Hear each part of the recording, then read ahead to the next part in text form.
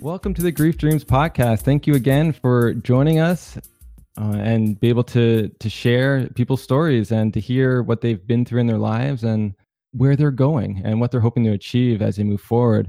And so today we start the podcast. We usually have Sean Ram, but Sean Ram isn't here. Then we usually go to Jade Black, but she's not here. And so we have the one and only Darwin Dave back again for another guest episode. And you guys might remember Darwin from previous episodes. And so, Darwin, welcome. Thanks for having me again, Josh. It was nice to be here with you. Yeah, it's amazing for you to come on in short notice. And I think, this is going to be a very beautiful conversation with the one and only Steve Leder, who is a senior rabbi. So we're going to introduce him and be able to talk about sort of his experiences. So Steve Leder is a senior rabbi of Wilshire Boulevard Temple. He has just published his new book titled More Beautiful Than Before. And he is a graduate of Northwestern University, studied at Trinity College in Oxford, and was ordained at Hebrew Union College. He is the winner of numerous awards and has been a guest on CBS, ABC, NPR. I don't know what that is, but he's been on it, PBS, and featured in the New York Times and the Los Angeles Times, among other places. So it's a pleasure to have him on the show. Thank you, Steve, for coming on. You're so welcome. I'm very honored to be a guest on your show. What is NPR? NPR is National Public Radio. It's the public broadcasting network in the United States, and really everything they do is at a very high level because they don't have to pander to the masses to sell commercial time. Oh, okay. Yeah, see, I didn't know that. I'm from Canada. Darwin, did you know about that? Yeah. Yes, I did. Okay, well, it's just me then. And so what I want to sort of first talk about is what really brought you towards being a rabbi, because it's a very unique and specific field. So were you Jewish growing up? Was your parent a rabbi? Like, how did that all work out? Well, I was born and raised a Jew in a Jewish family in an almost exclusively Jewish neighborhood in Minnesota, of all places. It's this tiny little suburb in Minnesota called St. Louis Park. And it was where, I wouldn't say all, but most of the Jews in Minneapolis lived in this one little neighborhood. And so I grew up in a kind of, subculture within a majoritarian culture. I don't know if you ever saw the movie A Serious Man by the Coen brothers. They grew up a few blocks from me, and I'll just tell you, if you see that movie, you'll understand my entire childhood perfectly. They got it right. So I was raised in a, culturally Jewish home. I grew up in a working class family. My dad owned a junkyard with my uncle. It's called Leder Brothers Scrap Iron and Metal, where I worked, summers and weekends most of my childhood. And, what really impelled me to become a rabbi were a couple of different things. The first is that, growing up in a working class family like I did, most creative pursuits were really summarily dismissed as, frivolous or unimportant. You want to be an actor, forget it. You want to be a writer, forget it. You want to be a musician, forget it. Life was about college, law school, and then, either taking over the family business or doing something that would be an improvement on the generation that preceded me. But I was the kid who really loved going to synagogue, and it was the one place where I was allowed to be creative. It was the one place my parents would, for example, drive me to in the winter in Minnesota. They always supported that part of my life. And then when I was 14, I got into a little bit of trouble, and my parents went to see our rabbi, who said, Steve's a good kid, but you need to change his peer group. You should send him to this Jewish summer camp in Wisconsin, which they did. And from the moment I set foot off of the bus, I was in love with everything about the place. I loved it all. The music, the counselors, the girls, the services, the living in the tents and growing our food in the garden, and everything about it just, made me feel like I had found myself. And I've frankly never looked back since I was 15. Wow, that's so amazing to hear and to know at such a young age, like what your passion is. For me, it took a long time. Like I'm doing the research now on Grief Dreams, but that was like, I was like over like 20, I was around like 25 when that sort of took hold. And it's fascinating when you can have something so early on to put your passion towards, to be able to read. So I think that's just amazing that you had that, I guess, calling right away. It is a calling. I was one of those kids, even when I was very young, that when someone else was in trouble or hurting, I would run toward them, not away from them. That's sort of baked into my DNA. And, the rabbinate is, in addition to being a scholarly and spiritual profession, it's also a helping profession. It's a profession where, the first and most important thing you do is take care of people when their lives fall apart. That, by the way, is what led to me deciding to write this book, More Beautiful Than Before, How Suffering Transforms Us, because I've been on the inside of so many people's lives as they've, walked through terrible pain and suffering. And so when people come to you, what's something that, that was kind of shocking towards you in the beginning of being a rabbi? Because you want to help people, but I'm guessing the flood of people that came to you was a lot greater than anything you've seen before. That's true. I'm the senior rabbi of one of the largest congregations in the world. We have 2,400 families. So it's about 10,000 people. And some days it does feel a little bit like trying to sip out of a fire hose, in terms of the amount of pain and suffering that comes at me. What I learned pretty early on was that if I got overly consumed by the suffering of others, I was of no use to them. So you learn pretty quickly that you have to have a certain amount of cognitive and emotional distance in order to be helpful to people as they're going through things. But I definitely made mistakes when I was young. And by the way, one of the major points of the book is that for 27 years, I was counseling people through pain and suffering. And it wasn't until 3 years ago when I experienced tremendous physical pain followed by depression and emotional pain that I realized I really didn't know very much about suffering when I was helping all those people. I did the best I could. I'm sure I helped people.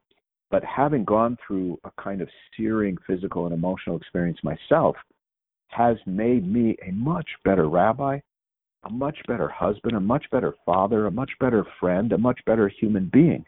And that's why I, sort of phrased it as more beautiful than before, that when something breaks us, there's a kind of wholeness that emerges from the brokenness that's really the essence of who we are. So in counseling all those people, did helping them through their experience and seeing them go through what they were going through, did that help you at all, even in the least bit, in dealing with what you're going through now? A little, but not much. There's a very famous aphorism that's usually attributed to Marshall McLuhan, one of your fellow Canadians. Marshall McLuhan said, "I don't know who discovered water, but it wasn't the fish." And of course, what he meant by that was that we're so immersed in our own reality that we actually have no perspective on it. When does a fish discover water? When it's caught, right? When it's outside of the water, that's when a fish discovers water. So I frankly, in the midst of my own pain, wasn't able, frankly, to see my own situation very well. And it took outside help and time and friendship and love, and particularly the support of my utterly remarkable wife to help me see the light of day again. So then how does the way you counsel people now, how has that changed in the last 3 years? So take yourself 3 years from now to today, and then how has that changed? I think I know that I now speak to people about their own pain with a much greater sense of authenticity. I am much quicker to point out a few things to people that I think help us all go through and come out of pain in a more whole and beautiful way. The first is that I do ask people to kind of first take an inventory of their past life. Most people think in a painful situation that I will never get through this, but if they actually look back at other experiences in their lives, this is not the first time they've experienced pain. And while the order of magnitude of the pain might be greater, they have had the internal resources before to get through painful situations. And those internal resources, their family, their friends, their inner sense of spirituality, their connection to other people, their connection to God, their willingness to reach out for professional help. All of these things that have helped them in the past are there to help them again in their current situation if they're willing to be open to it. And you know, I think that's the first thing. The second thing is that I have a much better understanding of something I knew nothing about before my own pain, which was the depression that came with it. When people came to me suffering from depression before I suffered it myself, I frankly had no idea what they were talking about. But before and after my surgery, I was taking opioids to a degree that frankly seems staggering now in retrospect. And as a result of the opioids and the steroids, I became clinically depressed. And I never understood depression before. I never understood how dark it is, how heavy it is, how hopeless and paralyzing it is. But once I experienced it myself, I'm now much, much better at relating to people who are feeling it themselves and at identifying with them and helping them understand that I do understand. You know, one of the most terrible things about going through a painful experience, whether physical or emotional, is a feeling of isolation and a feeling of abandonment, a feeling of being cursed and being in it alone. And I am now much better able to pierce that sense of aloneness in others because I understand it better. Yeah, and when talking about... Yeah, you can go. Okay, just one more question, because now I'm curious. Just to give you a little bit of my background, Steve, I lost my father to a violent crime when I was 10. He was murdered in a store that my parents owned and operated. And for a while, I was dismissive of a lot of people who would come to me and try to relate their loss to mine, almost in a dismissive way, as if your parents hadn't been killed while you're a kid, then you can't relate to anything that I'm going through. As someone who is a, I guess, quote unquote, man of the cloth, have you become dismissive in your own pain and trying to relate to other people who might be seeking counsel from you? I'm not sure I understand what you're really asking me, Darwin. When you say, did I become dismissive of my own pain? Help me understand what you're asking. I shouldn't say of your own pain, of their pain. In other words, has someone come to you and asked you for help in a particular situation, and in trying to look at their situation, compare their situation to yours, and have simply said that what they're going through really isn't that bad because you're dealing with, you yourself on a personal level are dealing with something that seems to be a lot greater, if that makes sense. I understand. Yes. No, and in fact, I think that's one of the things that going through a painful experience yourself teaches you, is that when a person tells you he or she is in terrible pain, that's not a relative statement. You know, you don't come back with the stop crying or I'll really give you something to cry about parenting technique that my father used. When someone tells you this is the worst thing that's ever happened to me in my life, and they mean it, then it means that they are in the most extreme pain they've ever been in their lives. And this is not a contest. You have to treat each person as an individual, and in that individual's universe, they are in what they believe to be an extreme, and are in an extreme form of pain. And rather than dismiss that, what I try to do is go back to myself and my own experience and find within myself all of the fear and anxiety and depression and confusion that being in the most extreme pain in my life caused me, and realize that that's the pain level they are experiencing, that person is experiencing, and to relate to them at that level. So to be frank, it's actually the opposite. My own pain that I went through has not caused me to be dismissive of other people's pain. It's caused me to be more attentive to it, aware of it, and sensitive to it. That's a beautiful actually thing. Thanks. Yeah, that's very beautiful. And I think what you're saying too is that when you can sit with your own suffering, it's so much easier to sit with other people's suffering and they feel it. And I think, there's, as I think I was saying, like there's people that you say, oh, my loss is the worst ever. And then they dismiss other people's losses around them just as a way to cope. But you're saying that there's a different way. And I like that. And I like that you can sit with your own suffering to help others. I'll tell you a beautiful little passage from the book. there's a little story in the book. The book is not a purely religious book. There's a lot of ancient wisdom in it. There's wisdom in it from several religions, and also modern science and psychology, and a lot of stories of a lot of people suffering who found a way to make something beautiful of it, who made their lives worthy of their suffering. One of the things in the book I talk about is this idea that God says in the Bible, I put my words upon your heart. And one of the sages asks, why does God place words upon a person's heart rather than in a person's heart? I mean, isn't God capable of doing whatever God wants? Why on and not in? And then the sages go on to answer, God places words upon our hearts because it's only when our hearts are broken that the words are able to enter. It's only brokenness that enables us to become truly empathetic and compassionate and kind and humane human beings. Wow. It's very amazing to look at suffering in that way, of breaking you open and to this new level of, I guess, understanding or perspective on the world and other people's sufferings. I think, like in our culture, we box ourselves in with our beliefs and how things are going. And so when we hear someone suffering, say on the news, or if there's a hurricane or an earthquake, we don't really understand what that feels like, and we just keep moving forward. But if you've actually had that happen, or if you had someone die, you understand like that pain they're going through, and you're just like, your heart is just more compassionate to the world in general. I think too, like you see that in grief a lot, like people who have bereavement programs, they require you to have had your own loss before you can volunteer. And I think that's the reason, because when you've dealt with your own loss, you can actually sit with other people enough to see what they're going through, and to be hopeful, because you're a mark of something that you can achieve as you move forward. So when you talk to these people and you say like the biggest thing to them is that they feel this sense of abandonment, what do you tell them? Because mostly in their lives they probably do, because a lot of people just can't sit with suffering.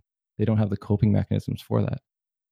Well, sometimes when you feel that the world has abandoned you, it's really that you've abandoned the world. It's easy when you're suffering to draw inward, and there's a chapter in the book which is entitled, "The Prisoner Cannot Free Himself."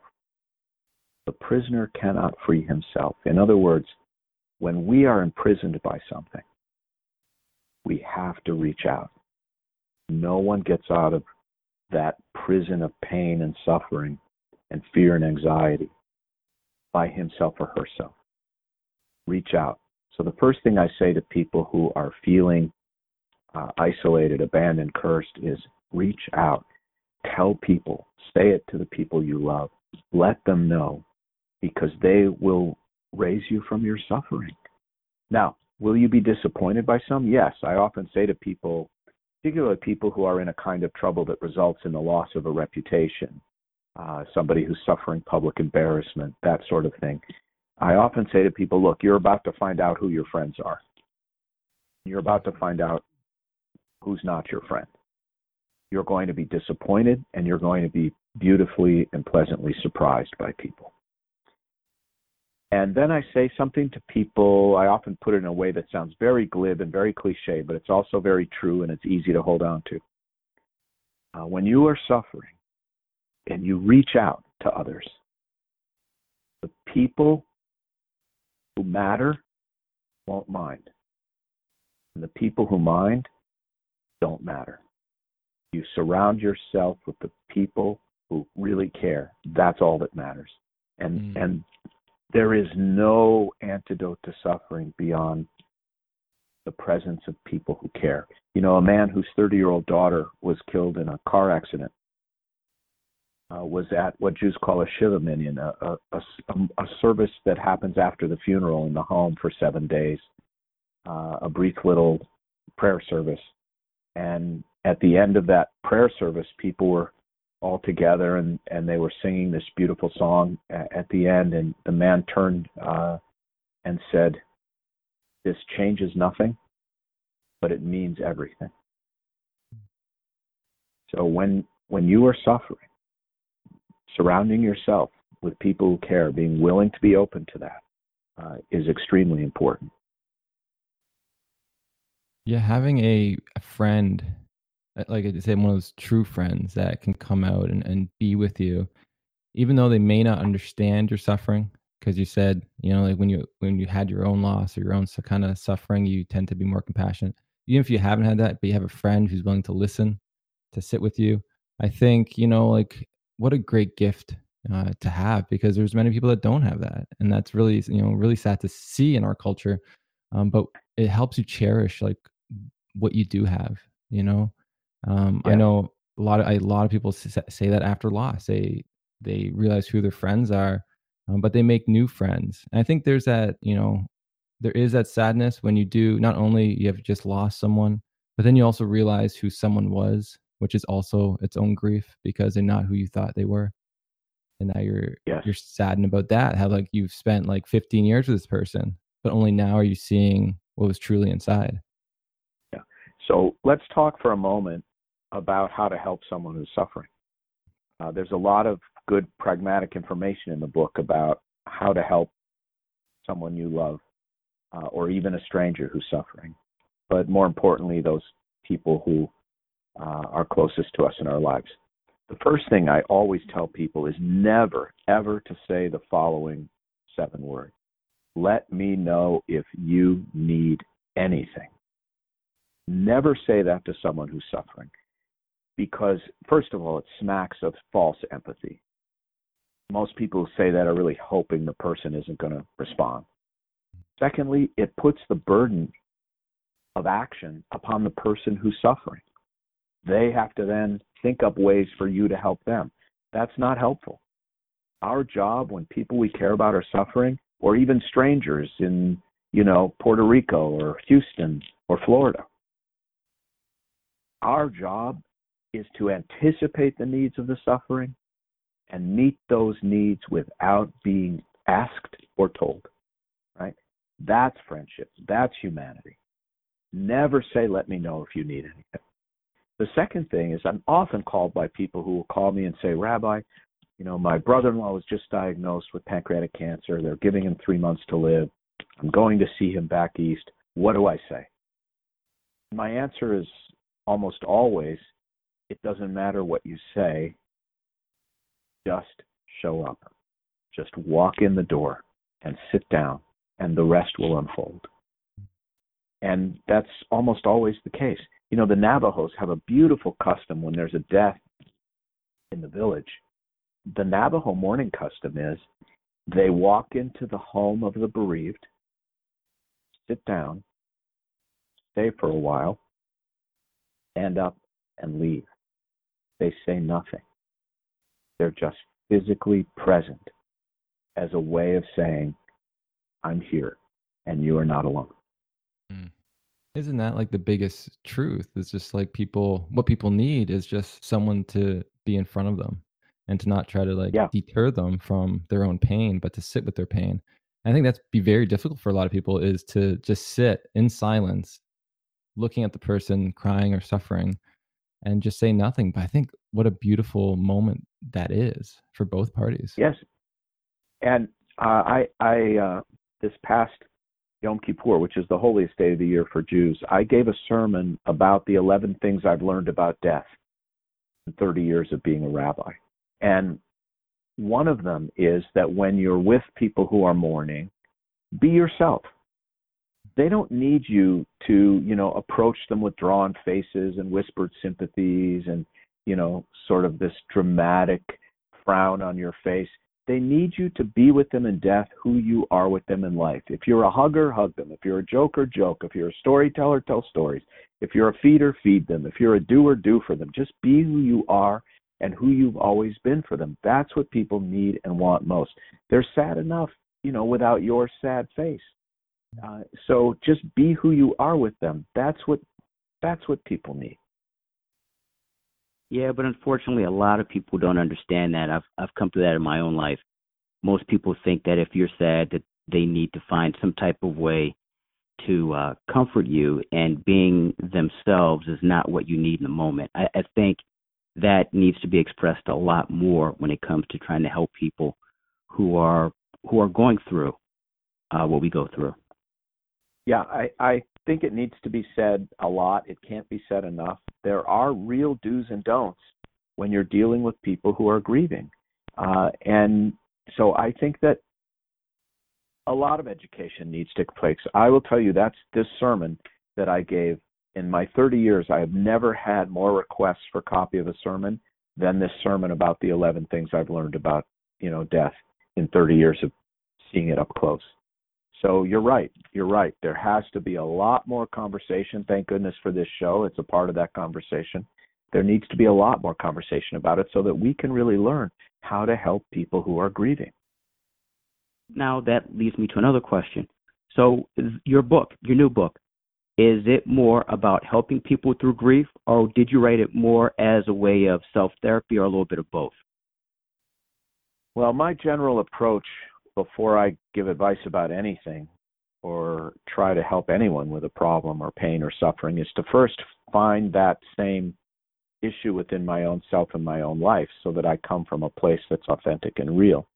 Let me put it this way. It's a very good question. I could not have written this book without having gone through what I went through.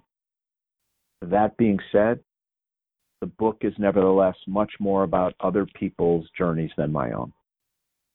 And so is there stories like within the book about different circumstances on how people transformed after suffering?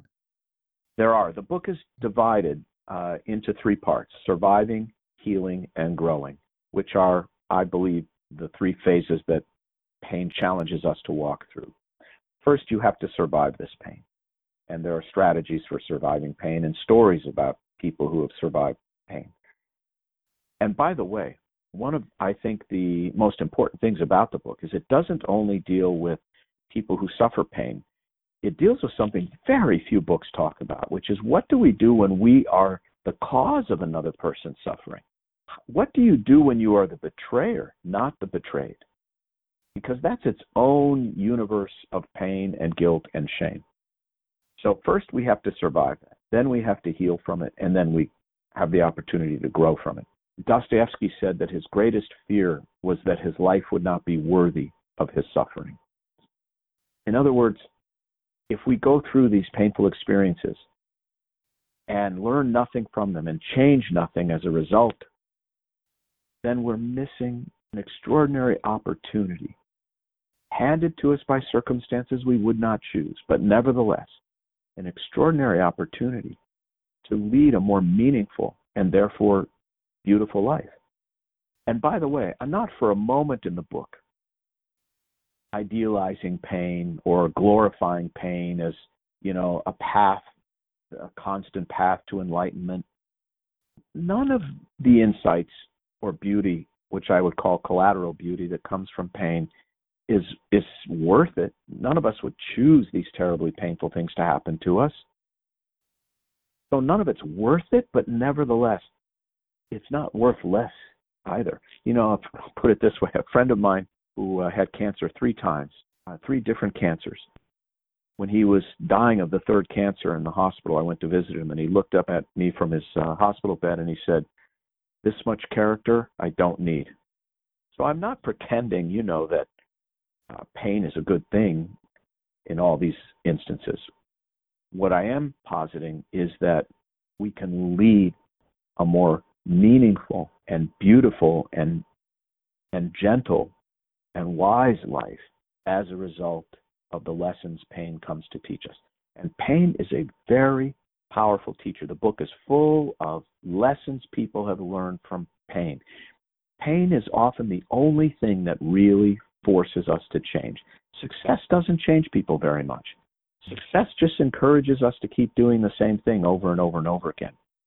It's when there's a disruption, a painful disruption, that we're forced to take a true and deep and hard look at ourselves and our lives. I think it's really well said and so true. Just in my own life, I see it in other people's also. Is when the suffering comes, it makes you take account for your belief system, the structure of how you're living your life, how you treat others, and how you're being treated, because then you start seeing maybe some of the stuff you've done in the past. I know after my father passed away, I started realizing what grief was, and then I realized how much suffering there was there. And then I realized my friends in the past who had lost people, I didn't like really give them anything. Like I wasn't sitting with them. I didn't really like feel what they were going through. So it's just like after that happened, then I realized, oh man, like my own mistakes on dealing with other people's suffering and avoiding their pain and what I was dealing with now. And so I think it's very, you said it's not something you choose, but you can use it in such a beautiful way to create this new life and this new perspective on life that, I said, like success doesn't really do. It's through those trials that really sort of make you into sort of this new sort of being. I want to ask if you could share a story that you wrote about in the book about the suffering and then the healing and the growth that occurred afterwards. Oh, sure. Be happy to. One that comes to mind is a piece in the healing section of the book called Hurt and Run. This is an amazing story. In my congregation, in 1 year, we had 2 different families with a loved one killed as a pedestrian by a driver. In the first case, it was a hit and run, where the driver killed this 25-year-old young man and kept going. And the driver wasn't arrested for almost a year after the event occurred.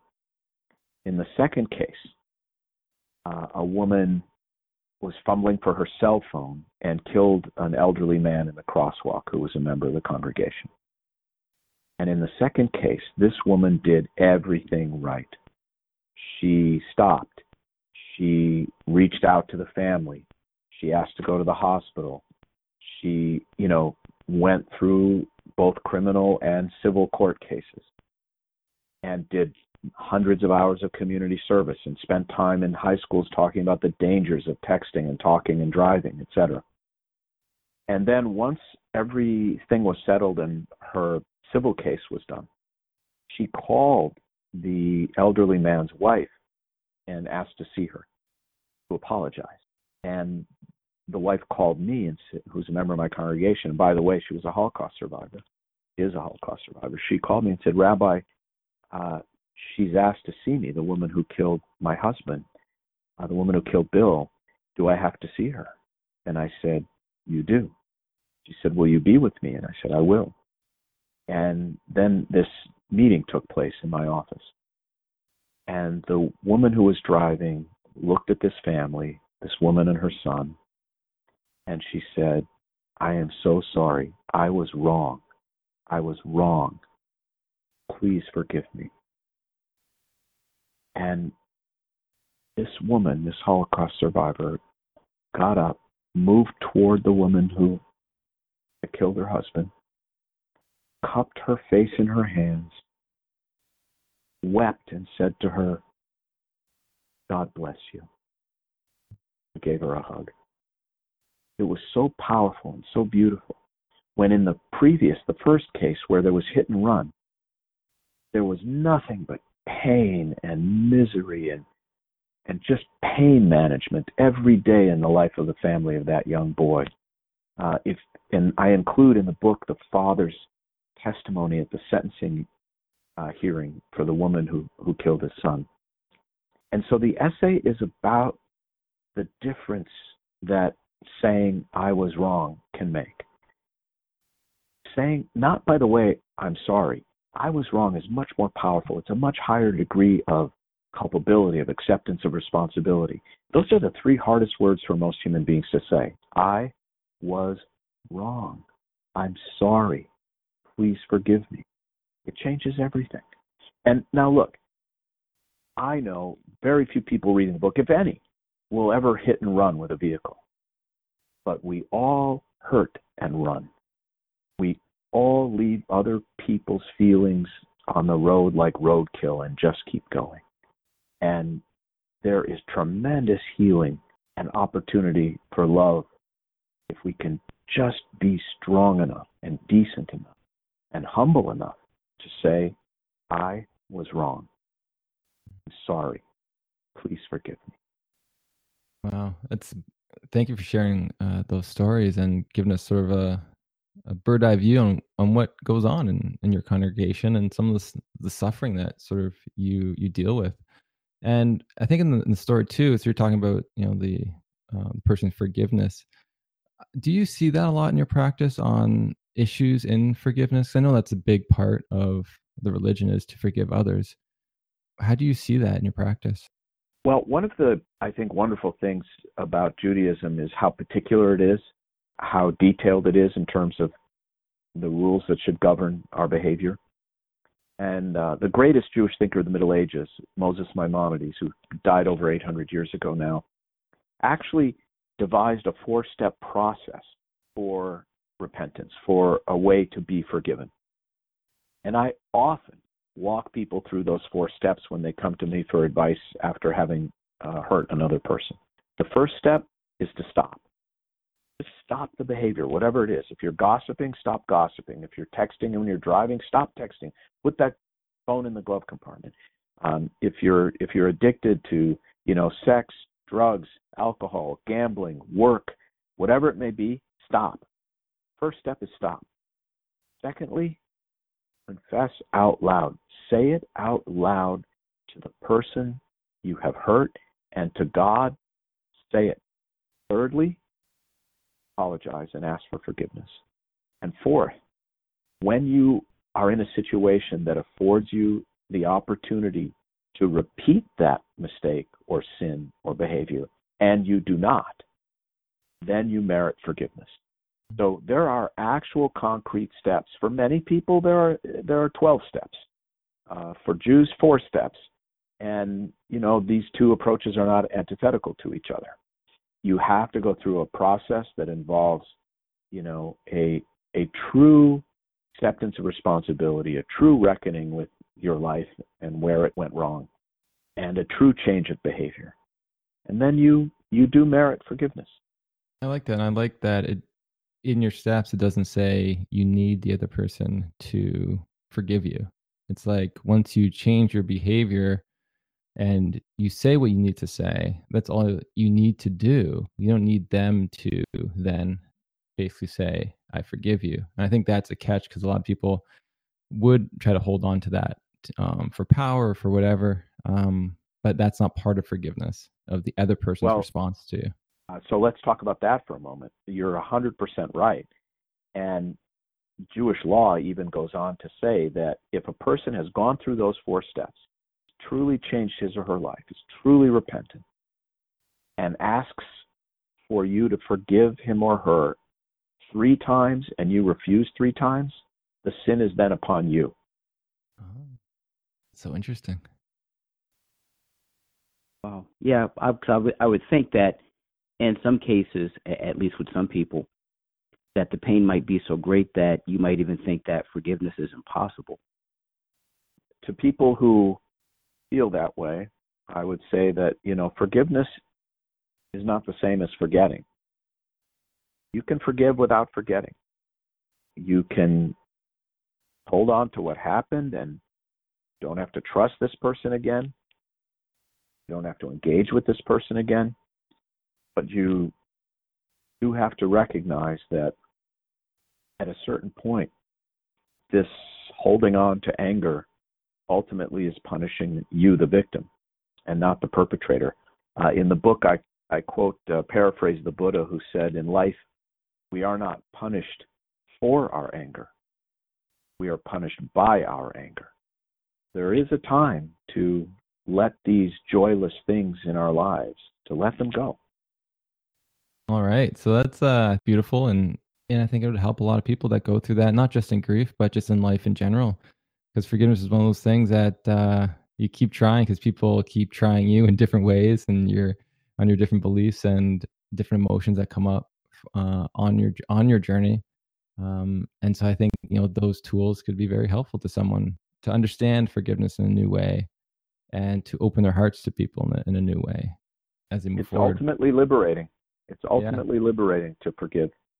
Did you in your life, so you said like when you're in your depression and you affected so many people, I'm guessing from your family to the congregation, because you were never yourself prior that was, did you ever need to forgive or ask for forgiveness in those because of that time that you suffered?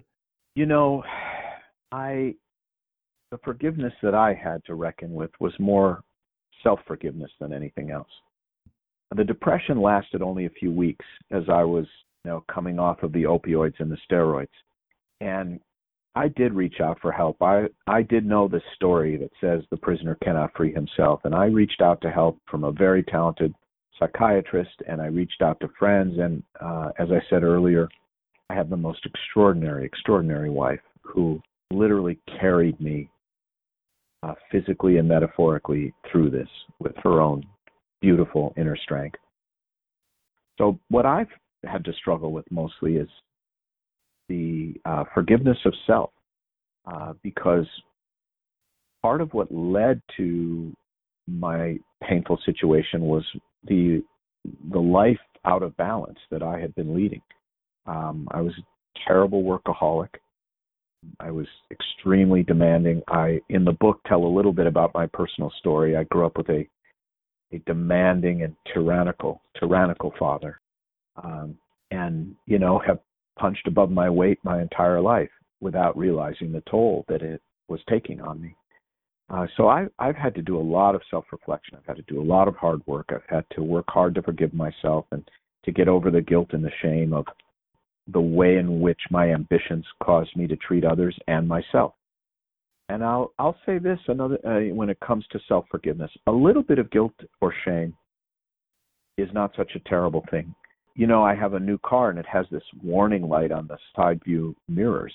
When you're veering out of your lane and there's oncoming traffic, it beeps and flashes.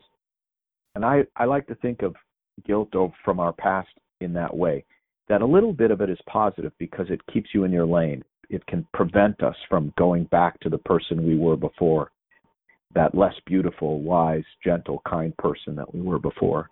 But for me, the pain I was doing was mostly inflicting was really mostly upon myself and not upon others. And so let's go back to, since it's the Grief Dreams podcast, I'm just curious to know, in your practice, you have dealt with a lot of people in their grief after a loss. Have you ever heard about dreams people have of their deceased loved ones? I have, and I have heard just too many of these stories to dismiss them. If you'd like, I mentioned earlier I gave this 11-point sermon about what I've learned about death. I have it up on my screen now. If you want me, it's not that long. I'll read you the piece on the afterlife. Okay. So the 9th point I made in this sermon about death says the following: the afterlife might be real. Judaism has a lot to say about the afterlife, and much of it is contradictory. Views range from Ezekiel's resurrection vision in the valley of dry bones that take on flesh, to the transmigration of souls, which is Judaism's version of reincarnation, to heaven and hell scenarios in the Talmud, to the rationalists and humanists who say there is no such thing as an afterlife.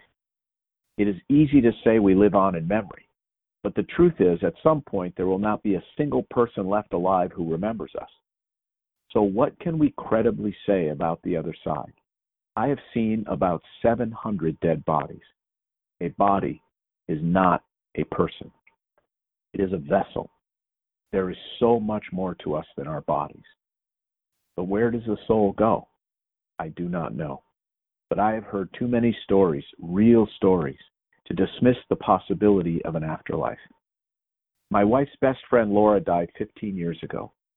Every year on Laura's birthday, Betsy sees a ladybug. Perhaps it's just a coincidence. Perhaps not. Lauren told me this story.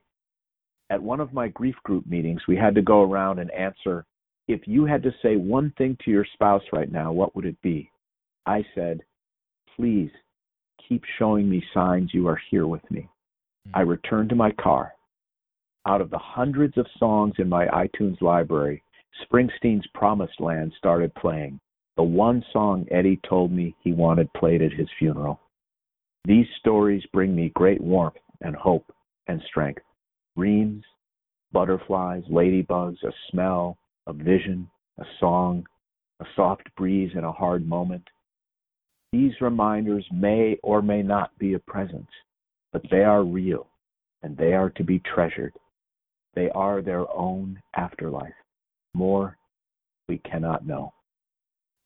That's nice. You're allowing people that have these dream encounters, guessing that are comforting, to determine what they see in it, if it's a visitation or not. And it's not doesn't seem like you have a preference on what they believe as long as it's positive and helping them. Is that true? That's true. And frankly, when it comes to the afterlife, there's only one way to find out, and it requires us to die. So none of us know, right? Yeah, None of us right, know. No one can come back and say there is or there isn't. So we have to look at these hints and ponder the great mystery. My father is deep into Alzheimer's. He was diagnosed about 10 years ago. He's very deep into it now.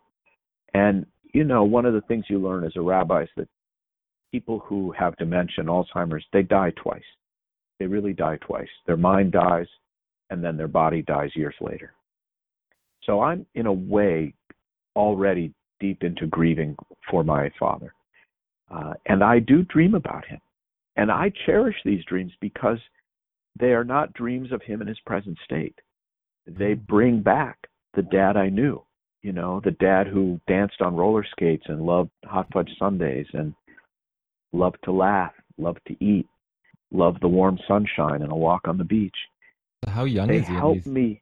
in the My dream? dad is 85. He's 85. Oh, and these dreams, Yeah. it varies in these dreams, but I would say he's sort of the dad of my teen years. Mm. And I get to spend time with my dad before the Alzheimer's, before the nursing home, before the wheelchair and the diaper and the bib and all of that his life is defined by now. So for me, these dreams are such a welcome vacation from the current reality and such powerful reminders of, the dad who died years ago. I cherish them. Wow. So are they would you classify them as old memories, or are they something different? I don't classify them. I just Hmm. embrace them and treasure them. Oh, cool. Wow. So interesting. So interesting you're having those dreams. Because we haven't actually, I never spoke to anyone who has this sort of anticipatory grief going on and asked them about dreams prior to the death. And so it's interesting that they're positive and you're finding comfort from them. I think that's something I can take as I move forward doing the research, because if it's helping you, it's probably helping a lot of other people. And to be able to get people to understand that, to ask maybe the questions on, what kind of dreams are you having, and maybe help them process some of their concerns. Because some people can have negative dreams. I'm guessing you've heard a lot of those. Yes, yes, yes. And I think that grief is its own journey. Again, you guys can edit this out later if you don't want to hear more of this sermon, but I have a piece about grief, which I'd be happy to read to you too. And Yeah, that's fine. it's positive and negative. So I'll read it to you, and because I really appreciate the work that you're doing in this whole area of grief and afterlife and people's experiences, because a person who's grieving, encountering someone who doesn't understand the grief process, is really exacerbating of their pain. So anyway, this is the piece on grief. Anyone who thinks the shortest distance between 2 points is a straight line does not understand grief. Grief is not a linear process with sadness diminishing each day until it clears up like some infection. Grief ebbs and flows, ebbs and flows, ebbs and flows. Sometimes we can stand up in it. Other times it pulls us under, thrashes and scares us. The world is upside down and we cannot breathe. When that wave called grief comes, it is best to float with the pain and the emptiness. Give into it. Be with it. Take your time. And then stand up again. We lose so much to death. Half our memory is gone with the death of the only person on earth who shared our memories of that incredible trip, that pizza from that little place down that alley, the baby's first stumbles across the room, that old white Ford we took cross-country when we were young and had no money. We lose the only mother, the only father we will ever have. We lose so much love to death. And if that love is real and deep, the grief is real and deep. Grief is not a race to be won or an ill to be cured. To deny grief its due is to deny the love we have for those we have no longer. Do not fight grief when it comes. Float with it. Then stand again. Yeah, it's exactly what it is. And grief is, that's why I think people don't understand. They do think it's linear a lot of the time. And it's hard for them to understand that because everything in life is usually linear. But it keeps going back, and they're like, when will it stop? And I don't know if it ever stops. Darwin, your dad's been gone for a long time, and you have your own podcast talking about your own struggles. Do you find it this making sense to you? Yes, definitely. Yeah, definitely. I mean, it ebbs and flows. Some days are, each day is usually for me better than the day before, but in the ebbs and flows, as I always speak about my own podcast, for me, the ebbs and flows are bigger in the month of April than anything else. That's when basically all the milestones in my family pretty much happened. My father's birthday, my parents' anniversary, the day my dad died, all that stuff happened in April. So if there's a bigger ebb or flow for me, that's when it happens to be. And I know a lot of people who have lost people who go through something similar. You might seem that you're okay certain days of the week of the year, or even most of the time, but then there are certain times when grief hits you harder than others. Yeah. The poet called death the absence that is forever present. And that's April for you and your family, Darwin. I will say this, that you have used your grief to ennoble your life and the life of others. You have done something beautiful for others by bringing this very painful journey to the surface so that people who are on their own painful journeys feel some kinship of soul and spirit with you and with each other. And, really, what else can we do? Right. I've got one more question, getting back to the dreams that you say you're having about your dad. You earlier described him or mentioned him as being tyrannical. So these dreams and all these memories that you have, are they always positive, or have you had anything negative? Because for me in my own life, one of the things that, and again, my father died when I was 10, so all I knew was he was the man that I wanted to most be like when I was a kid. So I personally don't have any negative memories of my father. So if you're dreaming about just positive things, or have you had any negative dreams? It's a great question, and I've had only positive dreams of my dad. My psyche, my soul somehow are curating my memories in a way that has been softened by time and by his disease. That tyrannical father is completely gone now. All the sharp edges have been rounded off by this disease. And I have to work at reminding myself sometimes how really tough he was on me. And I only do that when it's going to help me take better care of myself and not overwork the way I have in the past. So I can selectively recall those things, but when I'm in a subconscious state, in a dream state, it's very interesting. My heart, mind, and soul have curated only the best, softest, and most beautiful memories of my dad. And that's one of, I guess, the blessings of time and of sleep. Oh, that's cool. It's like I say, my biggest fear when I think and have those memories, my biggest fear is that I find out that my father wasn't the person I thought he was. So it's nice to hear you say that. Well, I can tell you, Darwin, that every child at some age does come to the realization that his or her parents really, really were only human. So that's okay. That's a part of growing up. But I think the fact that your father died when you were 10 is, painful and difficult challenge in your life. But it also means that your repository of memory is that of a 10-year-old little boy who idolized his father, and I would embrace that as a beautiful gift. Among many terrible things that come with losing a father at that age, one of the beautiful gifts that comes from it is you do have only the best of him in your heart and your mind and your soul, and that's to be cherished. Definitely. Thanks. It's amazing, and it's amazing to hear you just speak on the subject and to talk about dreams and dreams you're having. I think it's just all fascinating. So the question we usually ask people at the end of podcasts is, what dream would you want to have of the deceased? But since your father's still living, can you imagine a time when he does die? What dream would you want to have after he passes away? Well, it's a dream I'd want to have today while he's alive.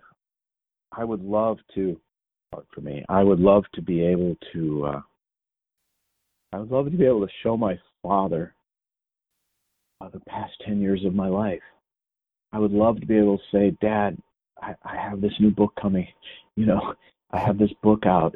It's called More Beautiful Than Before, How Suffering Transforms It. And you're in it. And as hard as you were on me, I've turned it into a gift. And hey, look at Betsy today. And hey, Aaron has a girlfriend. I think they're going to get married. And Hannah's selling real estate. You'd be so proud of her.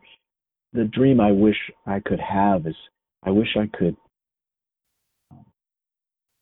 show my dad and have him really understand what's happened in the past 10 years since he's been gone in so many ways. Wow. Hearing that story just touches my heart, because you can feel the immense suffering that you're going through. You said your double loss, and it's something I've never Yes. dealt with personally, but it really speaks to that point of having someone's body there, but their understanding and their cognition isn't there that once was. For you to tell them this stuff and get the feedback, and wow, and Yeah. you're an amazing person to be able to do what you're doing throughout not only your own 3 years of suffering, but your father's 10 years of suffering, to be able to not give up on life and to use this as a way to transform not only your being, but the world as a whole, through writing your books, doing your lectures, and doing your talks. And I think that's just something that hopefully you do sit down and reflect on what you have been doing with your own loss, in many different ways, your own suffering, and to really be proud of that, because like, you're a beacon of light for a lot of people who are trying to find hope in the world and trying to find meaning, and you're giving them at least a glimpse of what can be done and a roadmap on what may work for them. I really deeply appreciate what you're saying, and I try every day to be worthy of the suffering, not only in my own life, but of the suffering of the many people who share their lives with me. And it has helped me count my blessings every day, and it has helped me appreciate every moment of my life in a way I never could have otherwise. So that's the sunrise after the dark night. I embrace it, and I'm grateful for it. I'm grateful to both of you for allowing me to chat with you today. Thank you. And so, do you have any contacts? Where can people find the book? Can you speak on that? Sure. Again, the book is called More Beautiful Than Before, How Suffering Transforms Us, and it's available on Amazon. And also, it's published by Hay House, great publisher, and you can also get it through their website. It's in bookstores. But I think the easiest way for people to get it is just to go to Amazon.com and put in my name, Steve Leder, Leder, or the book title, More Beautiful Than Before, How Suffering Transforms Us. The holidays are coming up for many people. The holidays are a hurtful, painful, difficult time. And I honestly think this is a perfect book to give to a really tough year and for whom the holidays will not necessarily be so happy this year. And look, my mission, and I hope the mission of all good human beings, is to help other people who are suffering. And this book, More Beautiful Than Before, is my way. That's nice. And yeah, if you do give that book out as a Christmas gift, also acknowledge, like, what you're doing is you're acknowledging their loss. And I think that's the most important thing this Christmas. If someone's lost someone a year, 2 years, 5 years, and they're not having their special person with them this year, to really acknowledge that in a card, in a gift, a personalized gift in some way, to say, I remember. And that's what they long for. I know I do as I move forward, is just people to bring up the fact that there is something missing out of today, a special holiday. Yeah. So Josh, you need to give one to Darwin in April. All right, we'll do. Well, now you told them, so it's not going to be that special, but it'll still matter. I'll pretend that this conversation never took place. Okay. That's funny. All right, so just to end on our stuff, so Darwin, where can people find your podcast? Sure. My podcast, again, is called Dealing With My Grief. It can be found at dealingwithmygrief.com. You can also subscribe to it in iTunes, or I guess Apple Podcasts, formerly iTunes, Stitcher, iHeartRadio, iTunes, TuneIn, or anywhere that you can typically listen to podcasts. Beautiful. Yes. So thank you, Darwin, for coming on and being the co-host. And for our stuff, please check out griefdreams.ca. More information on the topic, the research I'm doing at Brock. We also have the Facebook group. So please check that out if you want to hear more stories about these dreams people share, or you want to share your own. And also you can check out our Instagram at griefdreams. And so thank you again for tuning in. And if you want to share this, I think this is a great episode for a lot of people to hear, because we all go through suffering and we all have trouble dealing with what's going on. So please share the episode. And as we like to finish, with love and gratitude from us to you.